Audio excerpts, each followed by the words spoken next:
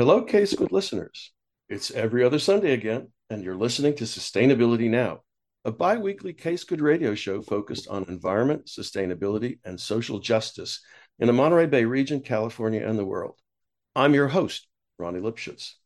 For uncounted millennia, the creatures of the world's ocean have been hunted, captured, and killed by human beings.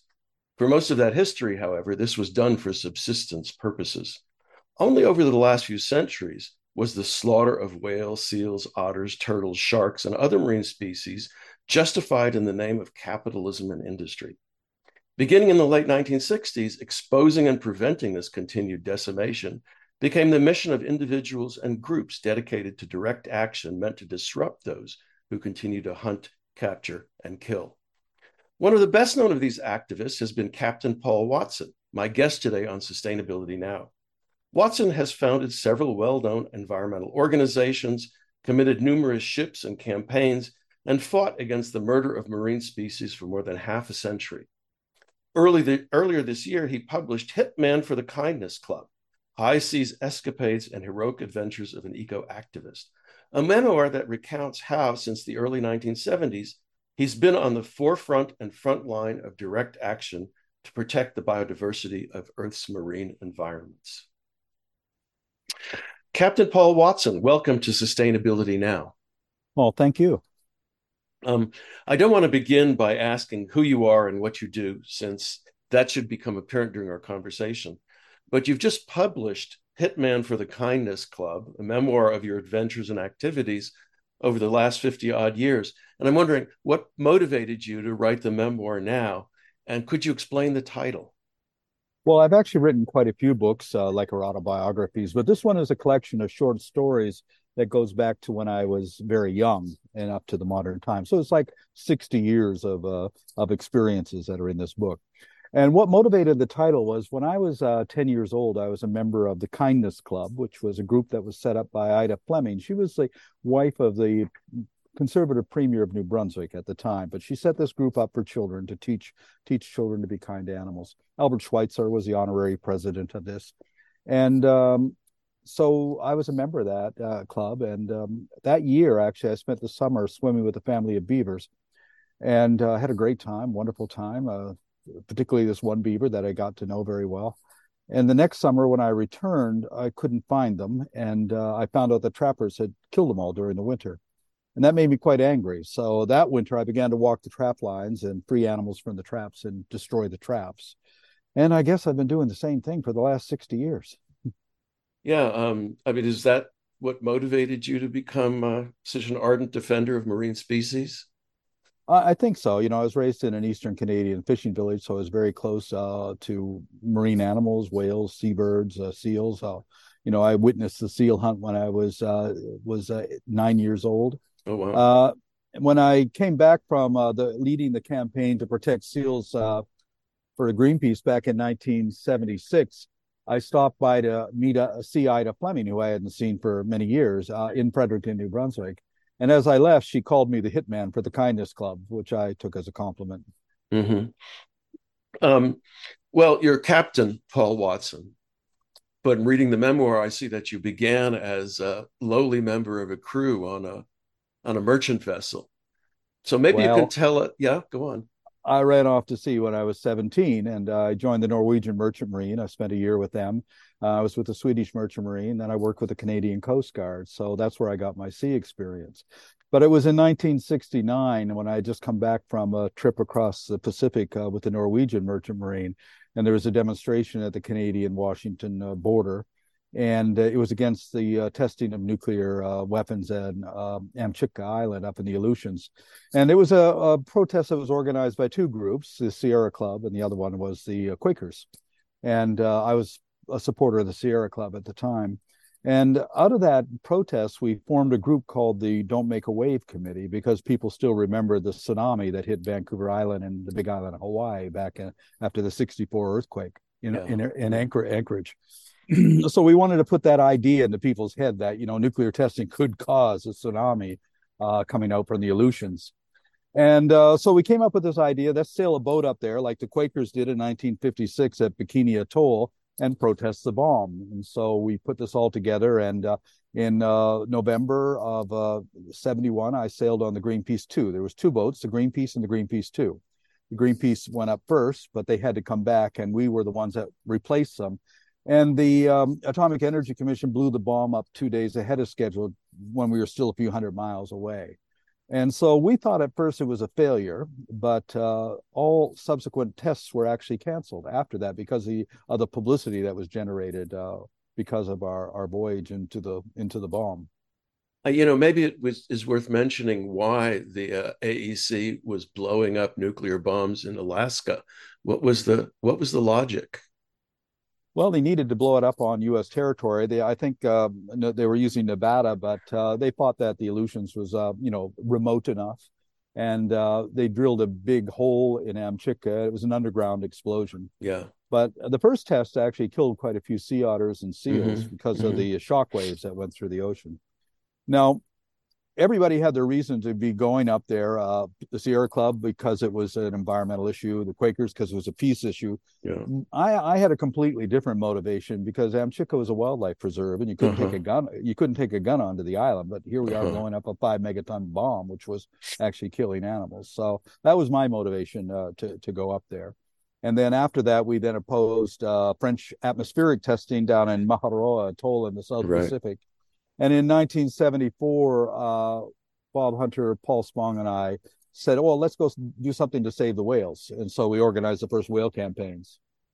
The reason I asked that question was, as I recall, there was this idea of using nuclear bombs to build harbors and for mining purposes. I think it was Edward Teller's notion that, this was, and it was called Plowshares Project, I think, right? It was, peaceful uses for nuclear weapons. It was a little bit unconvincing, but I'm just saying that for our listeners. I'm not surprised it came from Edward Teller, who was a bit of a fanatic when it came to nuclear bombs and nuclear power. But of course, it wasn't as bad as Donald Trump wanting to use them to stop hurricanes. Well, we won't go there. All right. So you went to being captain of various ships, right? To being the skipper. And yes, I was just wondering how that, how that happened, the progress there. Well, I worked my way up from ordinary seaman to able seaman in the Merchant Marine, and then rescue officer in the Canadian Coast Guard. So when I joined Greenpeace, I served as first officer from 71 until 77. And then when I left, I set up my own organization, got my own ships, and then I was captaining my own vessels from 77 till the present day. Mm-hmm. Well, so direct action and monkey wrenching were central to your strategies and tactics. And I don't know how many of our listeners have heard of Edward Abbey's monkey wrench gang, but I was wondering how influential that might have been in terms of your tactics. Well, I was doing things well before that book came out, and but Edward Abbey was an early advisor to my organization, and I had a lot of correspondence with him. And in fact, when he did the sequel to the Monkey Wrench Gang, which was Hayduke Lives, in the last few pages of the book, I rescue George Washington Hayduke with my ship in the Sea of Cortez. So he actually put my real name and the name of the organization in the ship in that fictional book called Hayduke Lives. Yeah, I don't remember that. I mean, I've read it, but that was a long time ago. You can look it up; it's there. I don't doubt it for a moment. So going back to the particularly the French nuclear tests, what did you do actually? What was your, what were your activities there? My primary involvement in that was to counter the Jeanne d'Arc, which was a helicopter carrier that was coming into Vancouver. And I put this small little boat called the Astral on a collision course with the Jeanne d'Arc as it came under the Lionsgate Bridge. Meanwhile, we had a crew up on the Lionsgate Bridge that dropped this gigantic banner made out of bed sheets saying "Muhroa Mon Amour," and they also dropped buckets of mushrooms and marshmallows onto the ship as it went under to symbolize its hydrogen bombs and atomic bombs. But I put my ship on a collision course with the Jeanne d'Arc, forced it to change course a couple of times. And meanwhile, I had the Canadian Coast Guard trying to intercept me. but it worked. And in fact, it was such a daring confrontation that a couple of the French sailors actually threw their hats down to us. And but I think we made our point on that. But meanwhile, we had other vessels that were going to the south, to Maharoa, to the South Pacific, to actually intervene. And what were they going to? They were trying to sail into the blast zone to stop the test. Was that the idea? They were, but they were intercepted by the French Navy and severely beaten and had their films taken away from them. But again, it focused a lot of international attention Mm-hmm. on what was going Mm-hmm. on. And it culminated in 1986 with the French government's sinking the Greenpeace ship Rainbow Warrior in Auckland Harbor, which, France was very much committed or complicit in. And they actually ended up having to answer to that in the international court. Maybe you could tell us more about that. What actually happened?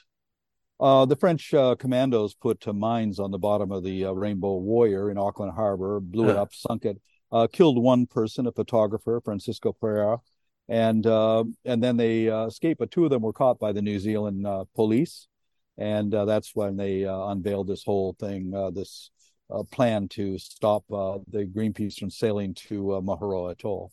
Hmm. Well, whales figure prominently in your book, and you took on Russian, Japanese, and Norwegian whalers. And tell us about one or more of those episodes, and what happened. Well, in 1981, that is a good example. We wanted to get evidence on illegal whaling activities by the Soviet Union. So Mm. I organized a voyage to Soviet Siberia, and we landed on the beach in Larino, Siberia. I think we're the first people to invade Russia since World War II, really. And as we landed on the beach, there were two Soviet soldiers that were patrolling the beach, armed Soviet soldiers. And we got out of the boat and started documenting everything. And we got away with it because these Soviet soldiers assumed we had to be Russians. And they weren't going to ask questions because we were looking, they were in these Mustang suits and looking rather official and everything. And so for 45 minutes, we documented everything. And then we went back to the boat. And as I was pushing the boat out, the small inflatable boat, I had a photographer in there and another crew member. One of the Soviet soldiers approached and they pointed at the boat and he said to me, "Что это? What is that?" And I said, "Oh, it's Zodiac. It's a Zodiac." And he looked at the motor and he said, "At the Mercury." And that's when I realized that we were probably in trouble. And I continued to push the boat out. And I said to the two guys in the boat, I said, "What's he doing?" He says, "Well, he's taking down his rifle."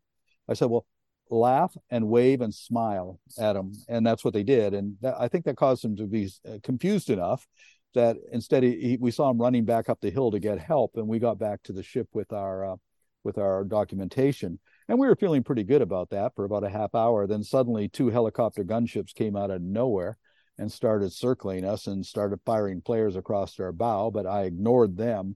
And then about another 20 minutes later, this Soviet frigate came up real fast behind us, pulled up alongside of us, and I attempted to ignore him too.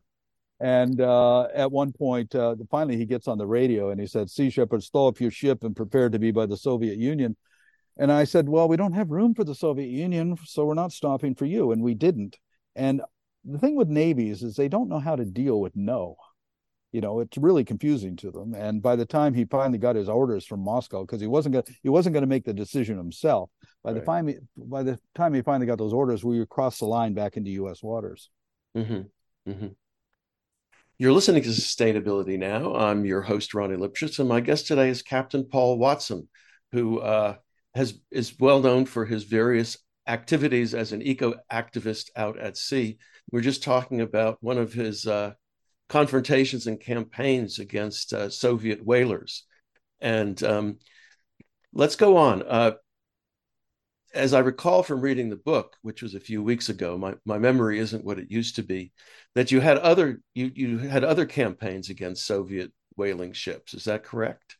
Well, our very first campaign, when I was with Greenpeace and first officer with Greenpeace, was to go and track down the Soviet whaling fleet, which we found 60 miles off the coast of California.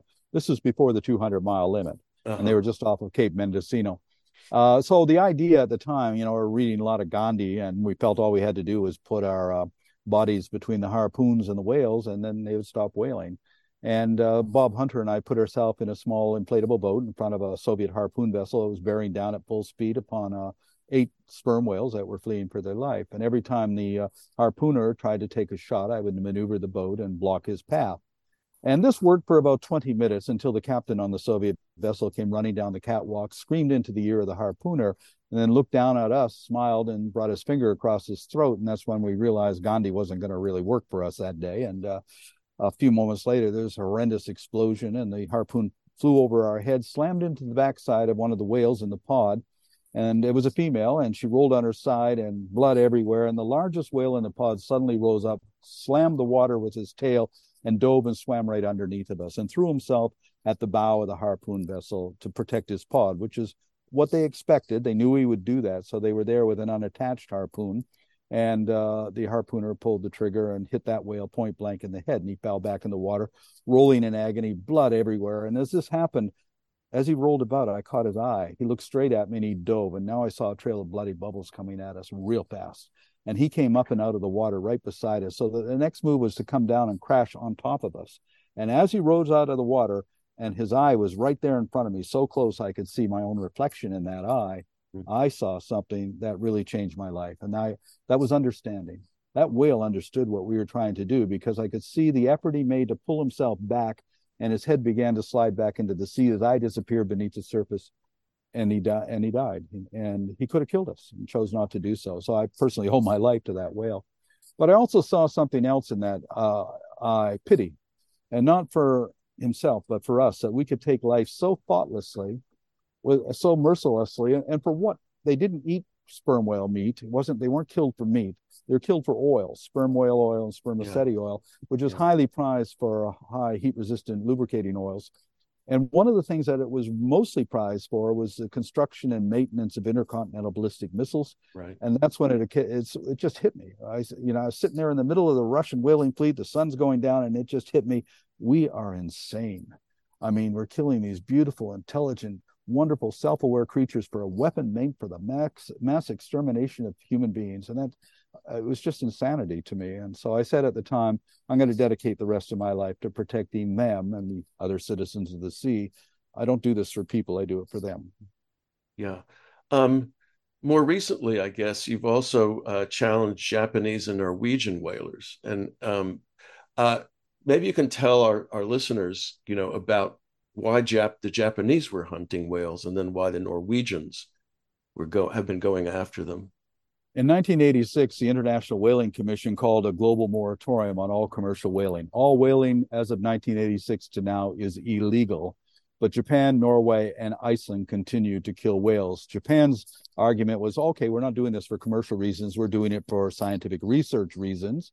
But of course, we're going to don't want the meat to go to waste, so we're going to be selling it on the market in Japan. Mm-hmm. And it was a completely bogus sort of thing, and it was totally illegal. So we went down in 2005, and every year after that, I was able to organize a television show, Whale Wars, that began in 2007.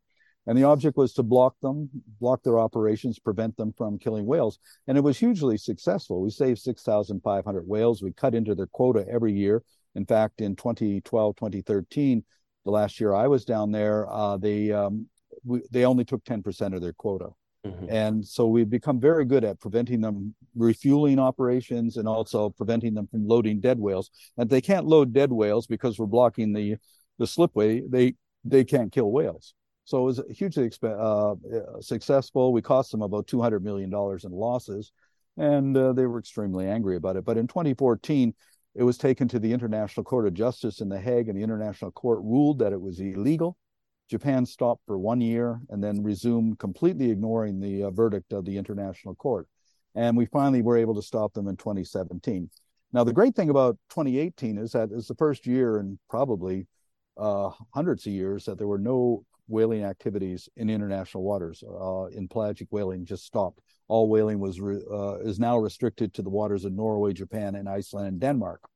So, my lifelong ambition is to eradicate whaling. And I think we've achieved 90% of that. Since I began, Australia, Chile, Peru, South Korea, South Africa, Spain, all these countries have ended whaling. And we have confronted the Norwegians, the Danes, the Icelanders, and the Japanese in that process. And in fact, this last summer, I showed up in Iceland, and within hours of our arrival, the Icelandic government put a temporary ban on whaling. It resumed again in September 1st, although we were surprised because we thought that the Icelandic government would rise to it, since the majority of Icelanders are against whaling. But the person who's killing the whales, Christian Lawson, is the wealthiest, most influential man in Iceland, and he gets what he wants usually. And now what he wants is a 4-year permit. So we're preparing our ships to go back in June of 2024 to make sure he doesn't kill any whales in 2024. Yeah, maybe you can tell us more about that in a little while. Why? My recollection is that the Japanese didn't eat whale meat until after World War II. Is that correct? I thought it was Douglas MacArthur who might have encouraged them to take it up, but maybe I'm wrong about that. No, you're absolutely right. Japan did do some whaling prior to that. The Norwegians introduced whaling to Japan in 1912. But it wasn't until after the war that Douglas MacArthur actually gave Japan some Liberty ships to refit as whalers and sent them down to the Huh. Southern Ocean. His argument being that it was a way of providing cheap protein for the Japanese people after the war. And so when Japan argues now that it's part of their tradition to go whaling, it really isn't. And I always say to them, if this is part of your tradition, then American occupation should be part of your tradition also. Good point. Good point. Why are the Norwegians and other Scandinavian countries still engaged in whaling? What do they capture whales for? Well, Norway's always been one of the worst whaling nations in the world. I mean, they invented the explosive harpoon. It was a guy named Sven Foyn who invented that in Hmm. the 1860s. But they kill minke whales. They ship a lot of it to Japan. They eat it, some of it in Norway. Iceland is the most egregious to us right now because they're targeting endangered fin whales, the second largest whale on the planet. And they also are, they sell 90% of the meat is sold to Japan, 10% is sold to tourists in Reykjavik, in restaurants in Reykjavik. So Americans and Europeans think that they're getting away with something by going and eating whale meat, which they can't eat in their own country. So that's the motivation behind that. But when we first got involved with Iceland, everybody was on the side of the whalers, and now less than 50% are. And I first hit Iceland in 1986. We sank half the whaling fleet in Reykjavik Harbor. 2 of the 4 vessels we sent to the bottom, and they are never recovered. So now he only has 2 vessels. And we destroyed the whale processing plant. And I remember I was confronted by a former colleague from Greenpeace at the International Whaling Commission in 87. And he said, what you did in Iceland was despicable, reprehensible, and unforgivable. And I said, yeah, so? And he says, well, I think you should know what people think about you. And I said, I don't really care, John. We sank those whales. We didn't sink those whaling ships for you or Greenpeace or anybody else. We sank them for the whales. You find me a whale that disagreed with it, and I promise we won't do it again. Oh, how did you do that? How did you sink the ships? Boarded them in the middle of the night, went into the engine room, opened up the saltwater cooling systems, flooded the engines, and scuttled them dockside. Hmm. And did you get in trouble for that? Well, actually, no. They didn't say anything about it. I inquired. I said, "Are you going to have any charges?" And finally, in January of '88, I flew to Reykjavik and demanded to be arrested. And I was met at the airport by quite a number of police officers and the chief immigration officer. And he said to me, "How long do you intend to stay in Iceland?" I said, "I don't know. 5 minutes, 5 days, 5 years. You tell me." And they said, well, we have to go to interrogation. I said, great, let's go to interrogation. And at the interrogation, he says, are you admitting to sinking these 2 ships? I said, yes, and we're going to sink the other 2 at the first opportunity. Well, they then escorted me to the airport, put me on a plane, and sent me home. And the Minister of Justice said the next morning, he says, who the hell does he think he is? He comes into our country, demands to be arrested, get him out of here. And the reason for this is they knew that to put me on trial would be to put themselves on trial for their illegal Hmm. activities. Icelandic Hmm. whaling was illegal, still is illegal. Hmm. And that's the last thing they wanted. Hmm. Is it a very important employment sector in Iceland? There are only two ships. It's sort of, is it just because this is done by a billionaire with political influence? I mean, is that what's going on here, or is That there is the something else? reason. That is the Uh, reason. It's not part. It's not economically significant in any way. In fact, whale watching in Iceland is extremely significant. Yeah. And so that's where they should be going. But Christian Lofson, he's 80 years old. He's a modern day Captain Ahab. He loves killing whales. He's obsessed with killing whales, Huh. and he doesn't have to. The whaling company he owns loses $2 to $3 million a year. Oh, So that's there's no profit in it, yeah. and that. That's peanuts for him, I suppose. Yeah. But when you Um, look at it, whaling is subsidized by Norway, is subsidized by Japan. uh, Whaling has not made a profit in 40 years. It only exists through massive subsidies. The same as uh-huh. sealing in Canada. The seal hunt in Canada only survives because of a $20 million subsidy given to the sealers every year. Otherwise, there's no market for seal pelts. We knocked out that market in 2008. They can't sell them, but it continues to go because of subsidies. But that's also the same for worldwide fishing. Yeah. Right. Fishing is substituted to almost $100 billion a year. You Hmm. know, and that because there's simply so little fish to catch that they have to have these highly mechanized technological vessels and satellites and fish finders to find the fish. They invest 150 million dollars in one ship. That means they're now in debt to the banks for a terrific amount of money, which means you got to catch even more fish.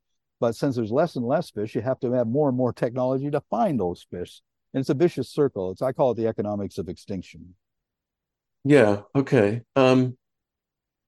No, I've lost track of what I was going to ask you. Oh, yeah, you mentioned the harp seals, Yes. uh, the baby harp seals. So tell us about that. Well, I began to go against the Canadian seal hunt in 1975 and going out into the ice and confronting the sealers. In 1977, we got international attention because I brought Bridget Bardot out to the ice floes, Right. and that gave us the cover of every major magazine in the world. And that's where I learned a valuable lesson that the media only understands through four things. There's four elements of media: sex, scandal, violence, and celebrity. And if you want a story, you have to incorporate those elements into it. And so that's what we've done over the years. We work with a lot of celebrities, Hmm. and because people listen to celebrities, we live in a media culture where celebrities are basically people believe celebrities no matter what they say. So it's good to get them on side. And so we worked year after year to oppose the seal hunt. And finally, in 2008, the European Parliament had a bill to ban Canadian seal pelts. So to attract attention to that, I sent a ship with a Dutch flag and an all-European crew into the Gulf of St. Lawrence with the intention of getting that vessel arrested and seized and the crew arrested. And that's exactly what happened. And it gave us incredible coverage in Europe. Now, I was going to retire that ship, the Farley Mowat, anyway. So I figured, now there's a way to retire it. I'll have the government seize it, which they did. So after all that, the government said, well, they fined me $75,000. And I said, well, I'm not going to pay it. They said, well, then you don't get your ship back. I said, okay, you can have it. And they kept the ship. Now they spent $1 million keeping it locked up for a year until they decided what to do it. And they sold it at auction for $5,000 to this guy, who then took it to Lunenburg in Nova Scotia. He ran up a dockage bill of $65,000, abandoned the ship, and then they sold it at auction for another 5,000 to this other guy, who then took it to Shelburne, Nova Scotia, where while it was under his control, he was trying to cut it up for scrap. It caught fire, had to be put out. It sank at dockside, had to be raised by the Canadian Coast Guard. The cost of $1 million, and finally they had to haul it away and scrap it at another $1 million. And so I mean that was I called it the Tar Baby Farley because I sent it in there with the saying, "You don't dare arrest me. You don't dare seize my ship," and they did, and that's exactly what we wanted. What sort of tactics were you using to try and obstruct the baby seal uh, clubbings? I guess I don't know Well, what to call it. Yeah. over the years, the first thing I did was to paint the seals with an indelible organic dye to Hmm. destroy the commercial value of the pelt. In practice, it wasn't that effective, except that the sealers hated it and the government just overly reacted. They passed this thing called the Seal Protection Act, very Orwellian set of regulations. Under the Seal Protection Act, it's illegal to witness, document, or see a seal being killed. If you witness a seal being killed, you've just broken the Seal Protection Act. And in 1983, when I went in, I blocked St. John's Harbor in Newfoundland for 2 weeks to keep the sealing ships from leaving, went into the Gulf of St. Lawrence and chased the sealing boats out of the ice. And I was arrested for that and charged with conspiracy to break the SEAL Protection Act and breaking the SEAL Protection Act. Now, my strategy for dealing with that is before what Judge Yvonne Mercier, we called him the hanging judge of the SEAL hunt because he hated anybody who was opposed to the SEAL hunt. We knew we were going to get found guilty. So my strategy was, let's really piss him off. Be so hostile to this guy that he's going to throw the book at us, which is what he did. So I got 15 months in prison for conspiracy to break the SEAL Protection Act, 6 months for breaking the SEAL Protection Act, the seizure of my ship, a fine of $100,000. Every crew member was fined $3,000. And I was forbidden to speak with any journalist anywhere in the world on any subject for 3 years. And I was forbidden to go into half of my own country. And so that was great. He sentenced us a couple of days before Christmas. I spent 9 days in prison in Quebec City. Then I was released pending appeal. And when this came before the Quebec appeal court, and they said 21 months, they just threw the whole thing out. They said they just dismissed it all. That's ridiculous to get 15 months for conspiracy and another 6 months for approaching a seal without permission of the Minister of Fisheries. And so we basically, how you deal with this is you just have to go right into their face and say and challenge them. You know, in 1993, I chased Cuban and Spanish drag trawlers off the Grand Banks of Newfoundland. And I was a hero to the Newfoundlanders for doing that because all the fishermen were very upset with these foreign draggers. But Canada arrested me and charged me with 3 counts of criminal mischief, which doesn't sound like much, except that it's 2 times life plus 10. Mischief endangering life is Wow. life, and mischief endangering property is 10 years. Now, I didn't hurt anybody and I didn't damage any property, but I could have. That's what mischief's all about. So they put me on trial in Newfoundland, and it was an amusing trial. My lawyer, I got the best lawyer I could find in Newfoundland, and he was an artist. He went before the jury and he said, "Ladies and gentlemen of the jury, we're not going to say we didn't do what we're charged with.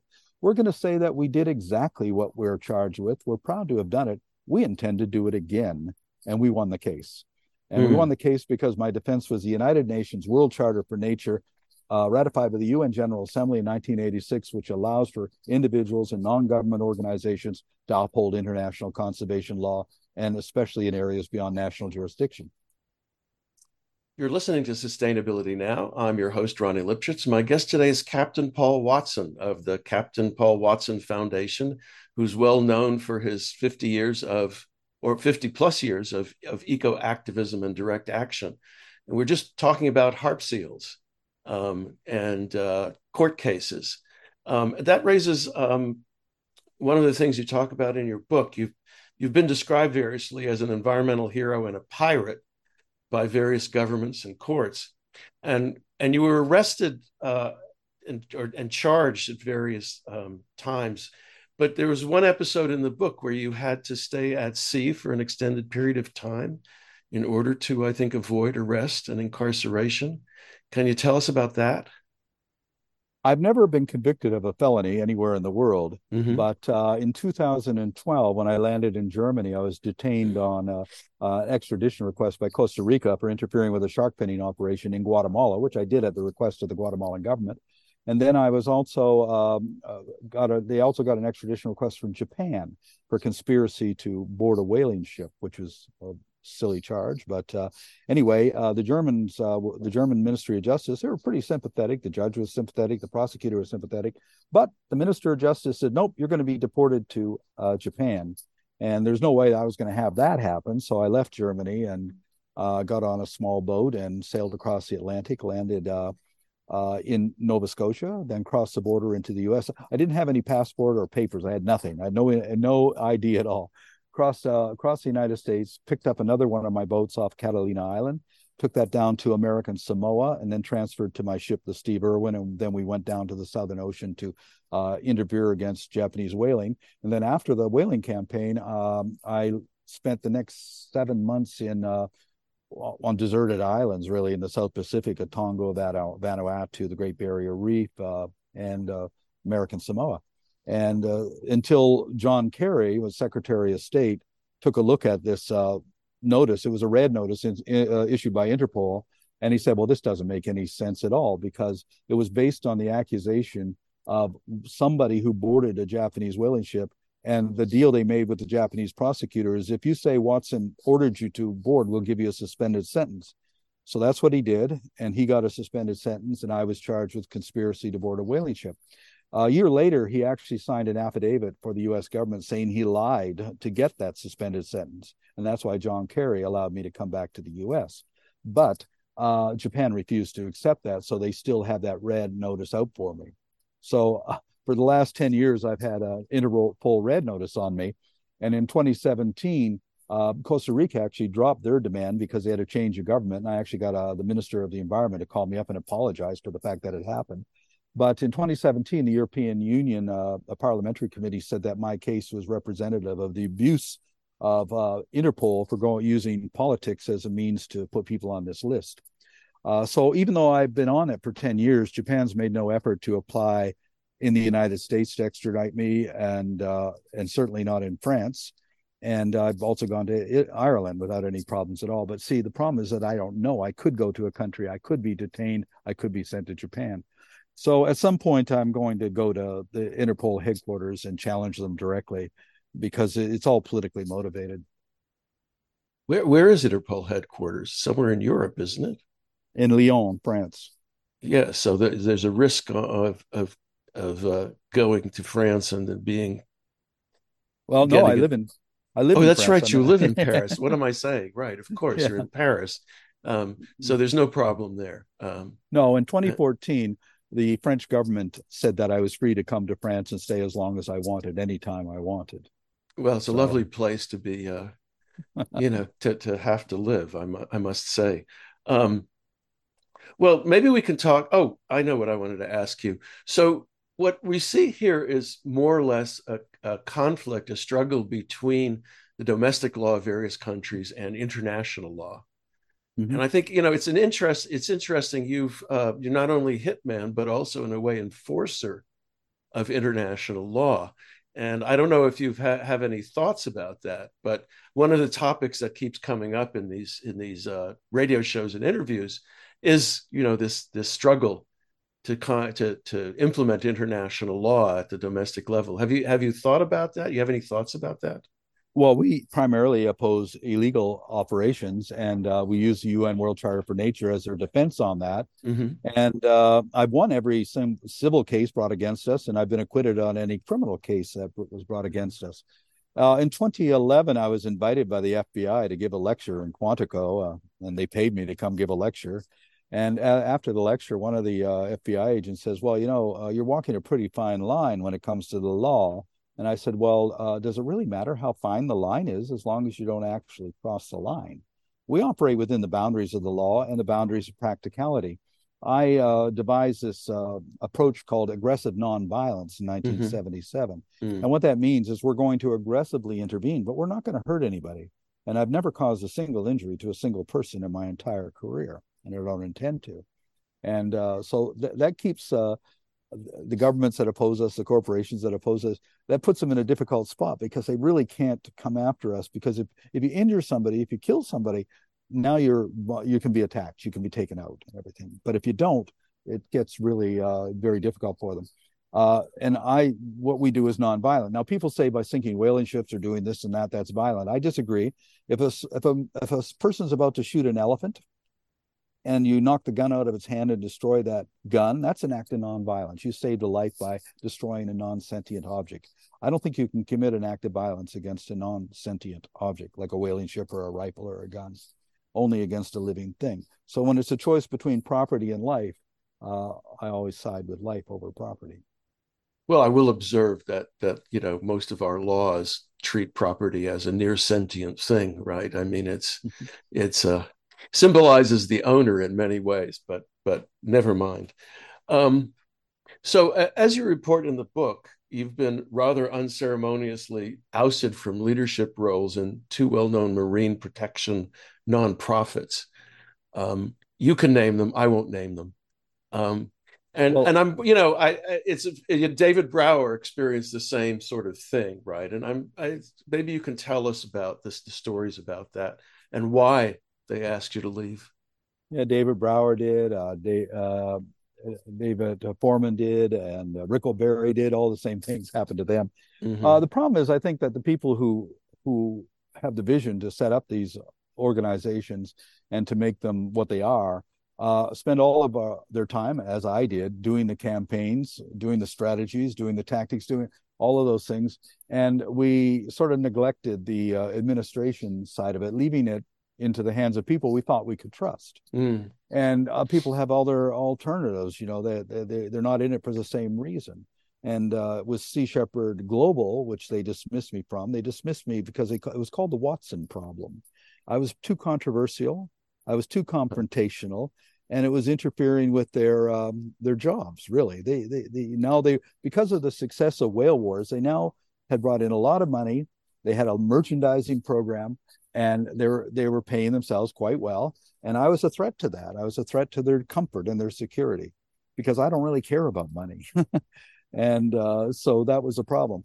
And so they maneuvered me out of the organization.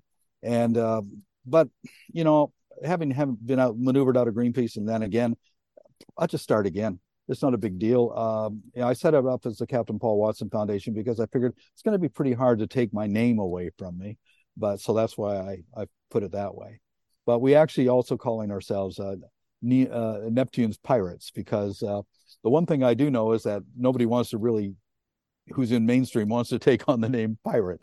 So, and I'm actually officially a pirate. I don't, which is strange. I'm probably the only actual official pirate on the planet outside of, poor fishermen off of Somalia and everything. But in 2014, Alex Kaczynski of the Ninth Federal Court in the U.S. labeled me a pirate. He says he's a pirate. Didn't charge me with anything, but I had a Ninth Circuit Federal Court officially call me a pirate, so that makes me a pirate, which I don't know what Judge Kaczynski's motivation was, but I'm actually quite proud of the fact that he did that. Yeah, I'm wondering what perks it gets you. Um, Well, what it does is it gives you notoriety, right. Yeah. and also it's a chance to really say, well, pirates get things done. They cut Uh, through the red tape and they get things done. And if you look at the romantic golden age of piracy, these people were way ahead of their time. They were democracies. They elected their right. captains. Yeah. People Yeah. were part of the crew no matter what their gender or their race was. Blackbeard went around freeing slaves from slave ships and giving them the freedom and allowing them to join the crew and rise to the level of their competence. That was Hmm. unheard of Hmm. in the 18th century. And and what's the worst thing you can say about them? Well, they were thieves. Yeah, they stole gold from the Spaniards. And where did they get their gold from? So we're doing the exact same thing. Uh, they were going after the Spaniards who were thieves. We're going after people who are breaking the law also. So we're acting in the same spirit, really. Yeah. Capitalism is a system of thieves stealing from thieves, I guess. Um, one of the things that I've observed in looking at large nonprofits, right, is that as they become bigger and tend to institutionalize, they also have what I call the payroll problem. They have to make payroll every month, which Mm-hmm. which pushes them to start making alliances with corporate funders. Uh-huh. And then they have to be very careful about who they offend. I mean, is this what happened with both Greenpeace Absolutely. and Sea Shepherd? I was dismissed from the board of directors of Sea Shepherd Australia for asking this question: why are you in partnership with a fishing company? Yeah. Sea Shepherd Australia partnered with Austral Fisheries, a tooth fishing company, which is 50% owned by the Marua Daichiro Company of Japan, one of the most notorious fishing companies in Japan. Now, why did they do this? Because the CEO of Austral Fisheries secured a tax deductible status for them because of his connections with the Australian government. So they basically sold out to the fishing company in return for that tax deductible status. Then Austral Fisheries sold them one of their boats and gave them a big donation to go along with it. Hmm. And now Sea Shepherd Australia supports so-called sustainable fishing. Our policy has always been against fishing because there is no such thing as sustainable fishing on this planet right now. Every single commercial fishery is in a state of collapse. There's no such thing. So it's a lie for them to support sustainable fishing. Austral Fisheries targets Patagonia and Antarctic toothfish. This is an endangered species. How can you have a sustainable fishery on an endangered species? And that's why I was dismissed from the Australian board. because I was asking those questions. And on the global board, Lamia Samlami, the president of Sea Shepherd France, she was dismissed for asking questions of the board she was on, which is these vessels that you're arresting in West Africa in partnership with West African governments. How long are they detained? Are they fined? What happens to them after you arrest them? And they refuse to answer those questions because basically they're just given a slap on the wrist and sent back out to sea again. Mm-hmm. But it looks really good. The optics are really good. We're out there, we're boarding these vessels, we're arresting these vessels. We've arrested 78 of these poaching vessels. Okay, well, what happens after you arrest them? Well, that's a part of the story they don't tell.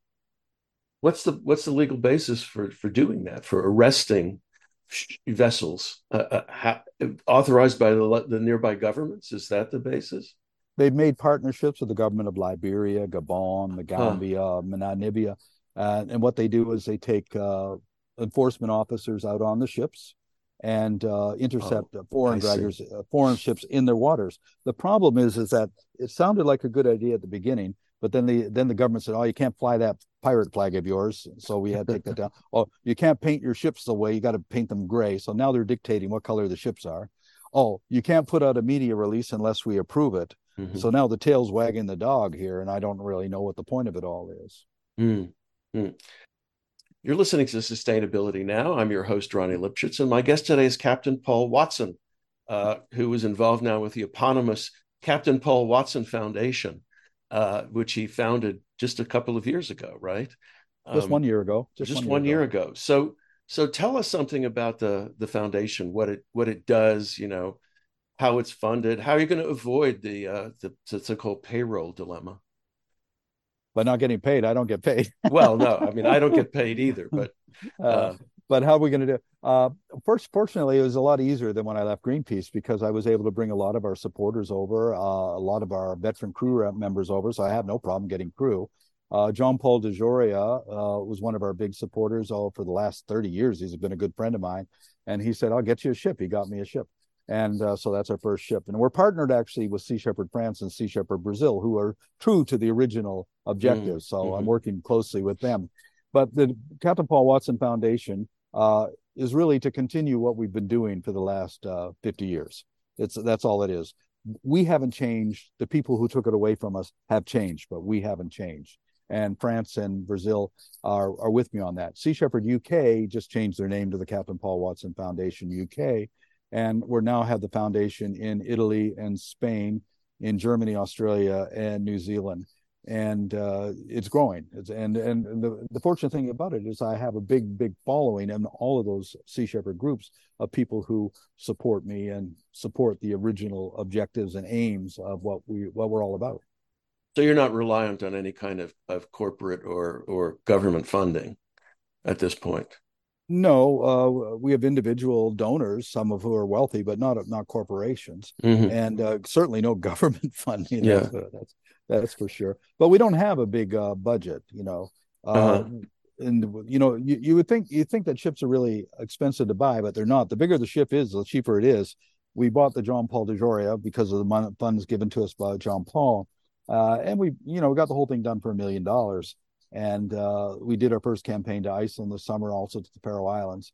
And Sea Shepherd France has their boat called the Walrus, and Sea Shepherd UK, which is now the Paul Watson Foundation, has two boats of their own. So we're building up our navy again, Oh, and we've done it in less than a year, really.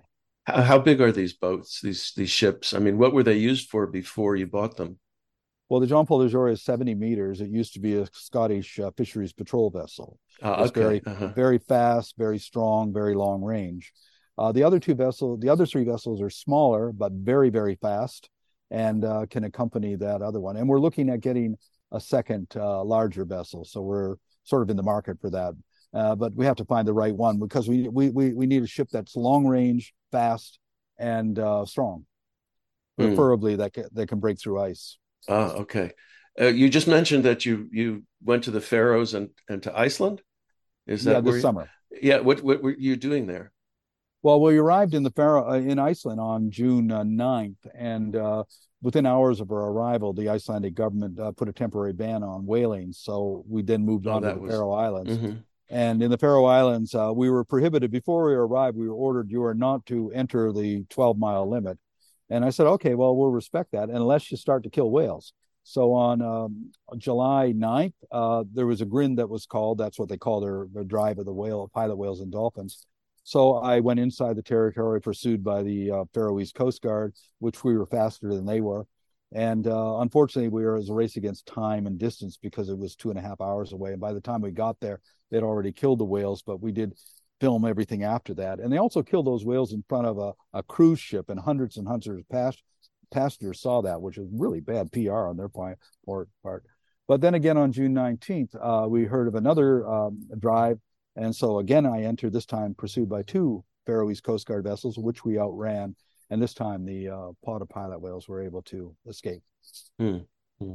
Oh, but the problem was the Faroese then charged us with entering their restricted area, took us into court, fined us $23,000 plus $600 for every one of the 27 crew members, but we're just not paying it, so we're not too concerned about it. But then Denmark leaned on Jamaica to take our flag away, so Jamaica struck our flag, so we had to reflag the vessel. So that was the reason. We were hoping to get back to Iceland at the end of August, but we are in the process of reflagging the vessel, and you can't go to sea without a flag. So we now have reflagged the vessel, so we're ready to go, and when it's okay to go. Why not a pirate flag?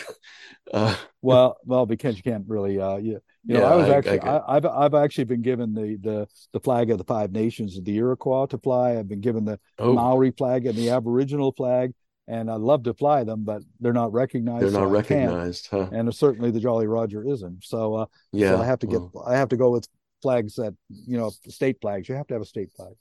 Do you have any plans for next summer, or are or do you not want to divulge them?